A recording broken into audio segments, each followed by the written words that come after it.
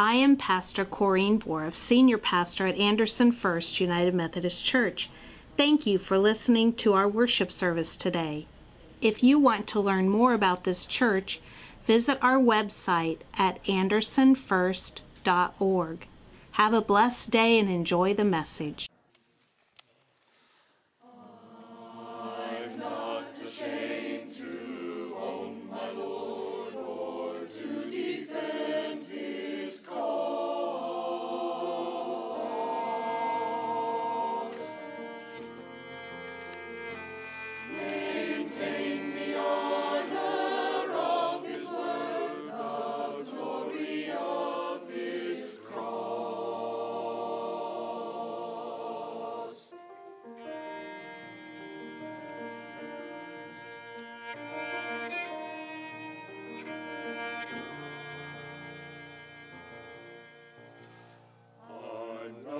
Ashamed to own my Lord or to defend his cause.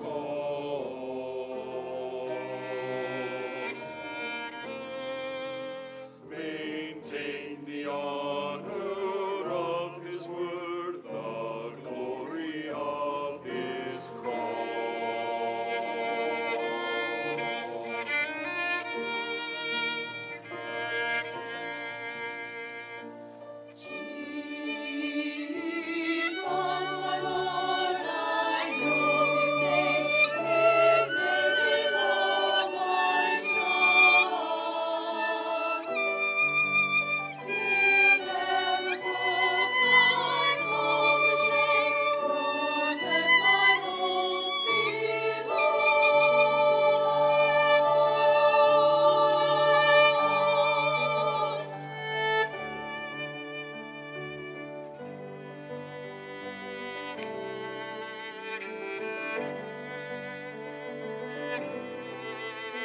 I know that safe with him remains, protected by his power.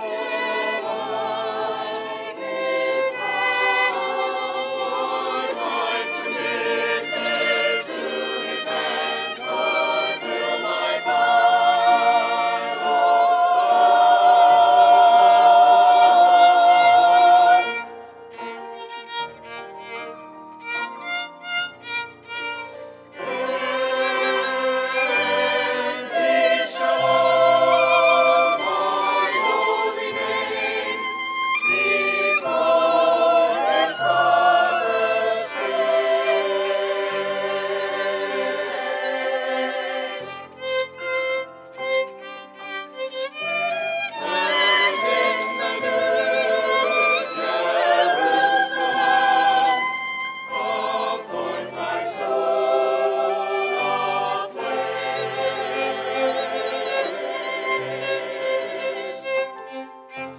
I'm not ashamed to own my Lord. Not ashamed to own my Lord. Jesus, my Lord.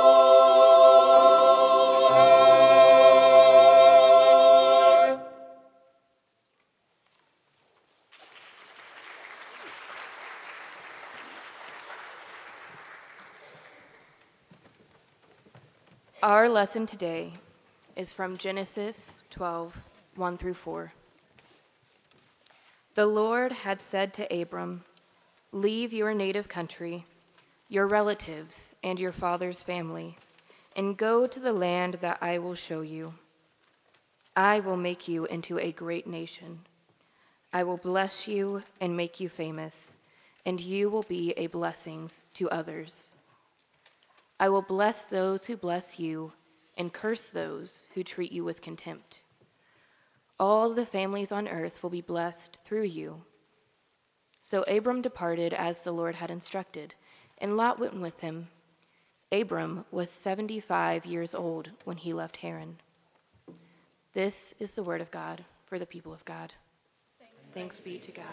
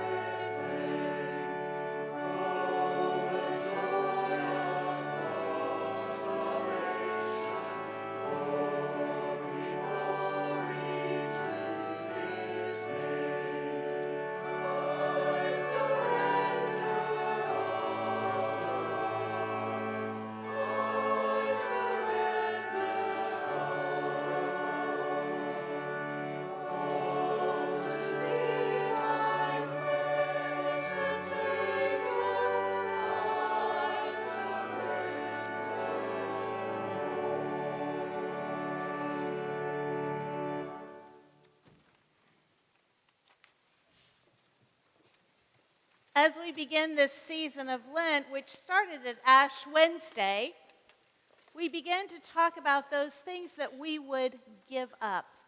That's one of those mantras that we talk about at Lent, and I'm sure that many of you have given up something for Lent. But I want to refer you to a scripture in Matthew. Matthew 16, verse 24 says, when Jesus was speaking to his disciples, in other words, Jesus is talking to you and I. And he says, if you want to be my follower, you must give up your way, take up your cross, and follow me. In other words, we have to give over to God those things that would keep us separate from God, take on those things of Jesus Christ, and follow. That sounds pretty simple, right? Well, it's a little bit harder than it sounds. Ash Wednesday, we talked about giving up control. That's a hard one. And today we're going to talk about giving up expectations. You see, we all have expectations, from the very youngest of us to the very senior of us. We all have expectations that we have learned throughout our lifetime, or that we just comes instinctually. We expect certain things. But life is not always what we expect. Let me give you a few examples. Many of you may be familiar, you may even belong to the fitness center called Planet Fitness. And their motto, their slogan is, it's a judgment-free zone. Well, if I were to quiz any of you, you would probably come up with something, well, that means that there's no judgment of what shape I'm in when I come in there. Right? I can get on any machine and nobody's going to judge that I haven't been on one for 20 years. Right? Doesn't matter how slow I go, or we would interpret something close to that. A judgment-free zone. Just in last July, there was a young man who went into Planet Fitness and was arrested and actually put in jail for being there. You see, when he went into Planet Fitness, he proceeded to take off all of his clothing and begin to work out. Well, when the police showed up to haul him away after having put something on, they said, what were you thinking?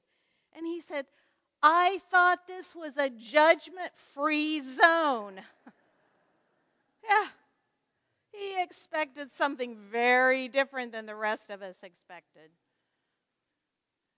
Another example, when we talk about prison and going to prison, we usually think of someone who has broken the law, right? And they're sentenced to time in prison. And usually the only way to get out of a prison, depending on what it was that was done, is you either have to serve your time or you pay your way out. There's actually a prison that exists that you pay to get in. This prison has actually become very popular. For $90, you can spend 24 hours locked in a prison cell. The cells are 54-foot square cells. When you go in, everything except your clothing is taken from you and stored in a locker. You get a yoga pad. You get a pen and a piece of paper. Within the cell itself, there is a very small toilet. And that's it. You're provided a meal. Dinner consists of steamed sweet potatoes and a banana milkshake. Yum, huh? That's dinner. And breakfast is oatmeal. And you can stay then and be locked in. You're actually locked in. It's not a case of come and go. There's nothing in the room. You sleep on the yoga mat, and that alone. in the clothes that you wore in. And it's become a place where people can actually forcibly separate themselves from all the things that they have to do. Quite different from what we expect prison to be, right? You see, our expectations are not always what they ought to be. Not always what is reality, especially when we're talking about our God. Expectations can be quite different.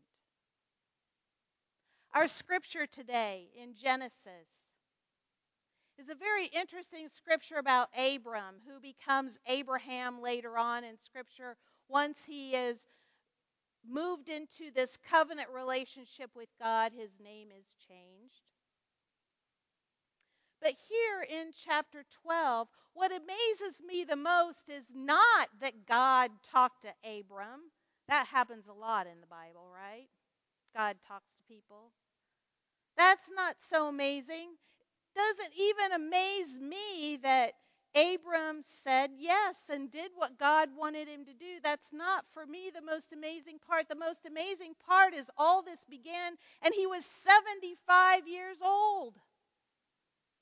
That amazes me. I mean, we know what we can expect at 75 years old.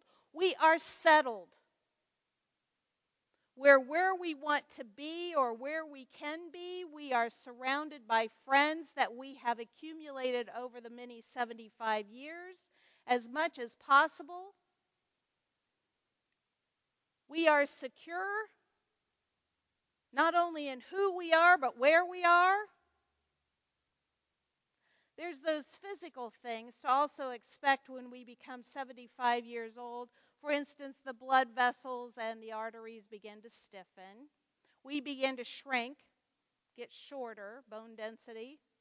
And we also experience memory and hearing and visual loss. They begin to fade on us around this age. And so some of those things are what we can expect. I even discovered, I didn't know, that the seniors many seniors use text messages like everybody else, and they have their own language. For example, this one tickled me. BYOT, bring your own teeth. But you see, as we talk about expectations, Abraham was very much where we are at 75. He had moved around a little bit. He was a shepherd. But he had gone to Haran, and there he was with his father. He was married. He was surrounded by family. He had no children of his own. He thought he knew what to expect. But his expectations were changed. And Abram heard from this God that undoubtedly he had become familiar with over a period of time, and God called him to step away from all that security, all that he had established, all that he knew, and do something completely different in order to be closer to God, in order to lead a whole nation of people to God. And this at the age of 75. Well, you see, Abram is really an amazing character. Some 4,000 years ago, going through and feeling and understanding very much what we experience at 75, he said yes to God. And he moved into a no life in order to be closer to God. And you see, Abram was the very first to do this. We know this because before Abram stepped out to worship this God of ours, he was the first one to do so.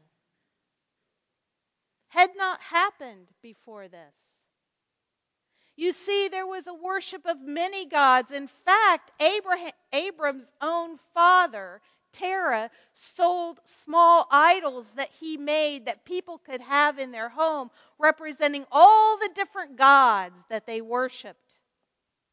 That was his father. You see, Abram knew what to expect. He knew who to worship. He understood what to do and where his family was going to be.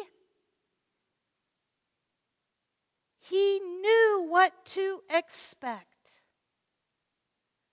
And then God moved in and said, "Don't limit me with your expectations." God is greater than the limits that we place on God in our own lives. God is greater than that. There's another story in the New Testament that very much echoes this kind of expectation. We hear about it in John chapter 3, verses 1 through 21, and we hear this story of Nicodemus. He was a Pharisee. He knew what to expect when it came to the religion. But he met Jesus. He met him in the dark. He met him in an alley in Jerusalem at night. And he had some questions for this Jesus. And the conversation went that Jesus had explained to Nicodemus that in order to really follow him, you had to be born again. In other words, give up who you are and become something new. And Nicodemus, like any of us would say, how can that be? How can that be? It's not what I expect. It's not what I've read. It's not what I've studied. It's not what I've ever heard before. How can that be? And you see, we put that kind of limits on our God. Now, it's not that we're supposed to just never have any expectations of our God. In fact, there are plenty of things that we are to expect from our God. We are to expect mercy and forgiveness. We are to expect unconditional love and presence. We can expect those things from God and not be disappointed because God has promised those things. But the expectations that limit our God is when we say, the Messiah can only do what I know or expect a Messiah to do. The Bible can only say what I know to be true and understand now, instead of allowing it to be a living word of God that speaks to us fresh by God. The kingdom of God can only come and only include those people that I have figured out belong there.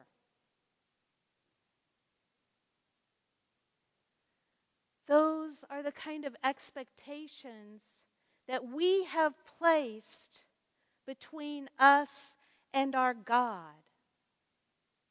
Those are the kind of expectations that we need to give over to God. There's a young man, his name is Josh Strip. Josh went through, he was an at-risk child in the foster care system. And throughout his growing up, he was just moved from one home to the other. And he had perfected the art of getting thrown out of a home. That had become his life goal. And so whenever he was placed in a home, he expected within a very short time to be sent back. And it kind of became a game with Josh. Well, when he was 14, he was sent to an elderly couple, both of them over 75. He was sent to live with this elderly couple, Rodney and Linda. And he did what he would normally do. And after 3 years, he hadn't been sent back yet. And so he ramped it up a little bit. He opened up a checking account and he began to write forged, fraudulent checks. And that went a little bit unnoticed, other than the bank kind of doing some checking, except when he wrote a fraudulent check to pay for the insurance of his car. He lost his driver's license. Shortly after that, he was speeding while driving, and with no license and no insurance, he was thrown into jail.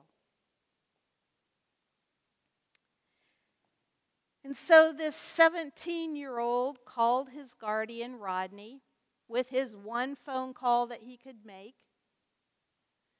And he asked him to come and get him. And the next morning, Rodney went and bailed him out. And the drive home was pretty quiet until they reached the driveway. And Rodney said, "You need to come into the house. We need to have a talk." Josh said that he knew this was it. He was going to be sent back. It had happened. And so he went into the living room, and they were both seated there, and they both gave him eye contact. And it was Rodney that spoke, and he said, "Son, you can keep pushing us away. You can keep doing things that are destructive. You can keep trying to get us to send you back. But there's one thing that you don't understand. We see you differently than you see you.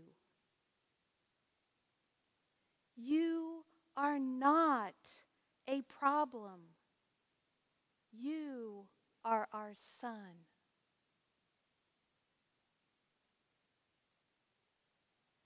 The expectations like that we place that limit who we can be in our relationship with God, are the ones that we are invited to give over to God. I'm going to ask you as we close this sermon to join me in a prayer, and it has to do with open hands. But I want to just caution you before participating in this. I encourage you not to do this arbitrarily. And I'll explain. This giving over expectations is something that has changed my life. Years ago, I sat where you sat. I had a family of 3 children. I was married. I loved what I did in the church. I was active. I was volunteering. I was just having a heyday, doing what I loved to do, what I felt like God had called me to do. Heard a sermon about Abraham and the expectations of saying yes to God over where we had settled in our life. I mean, I knew what to expect. I was settled in. I was happy. I was just chugging right along and doing everything that I thought God would have me do. But God had a different plan. God placed a call on my life, and I was not about to let go of what I had. I loved what I had, where I had it, when I had it. And this moving into ministry bit where God would call me to move wherever the conference called me to move. My hope and prayer was always they did that consulting God. I wasn't going to do that. I grew up in that system. I knew what that felt like. I didn't want to do that to my own children.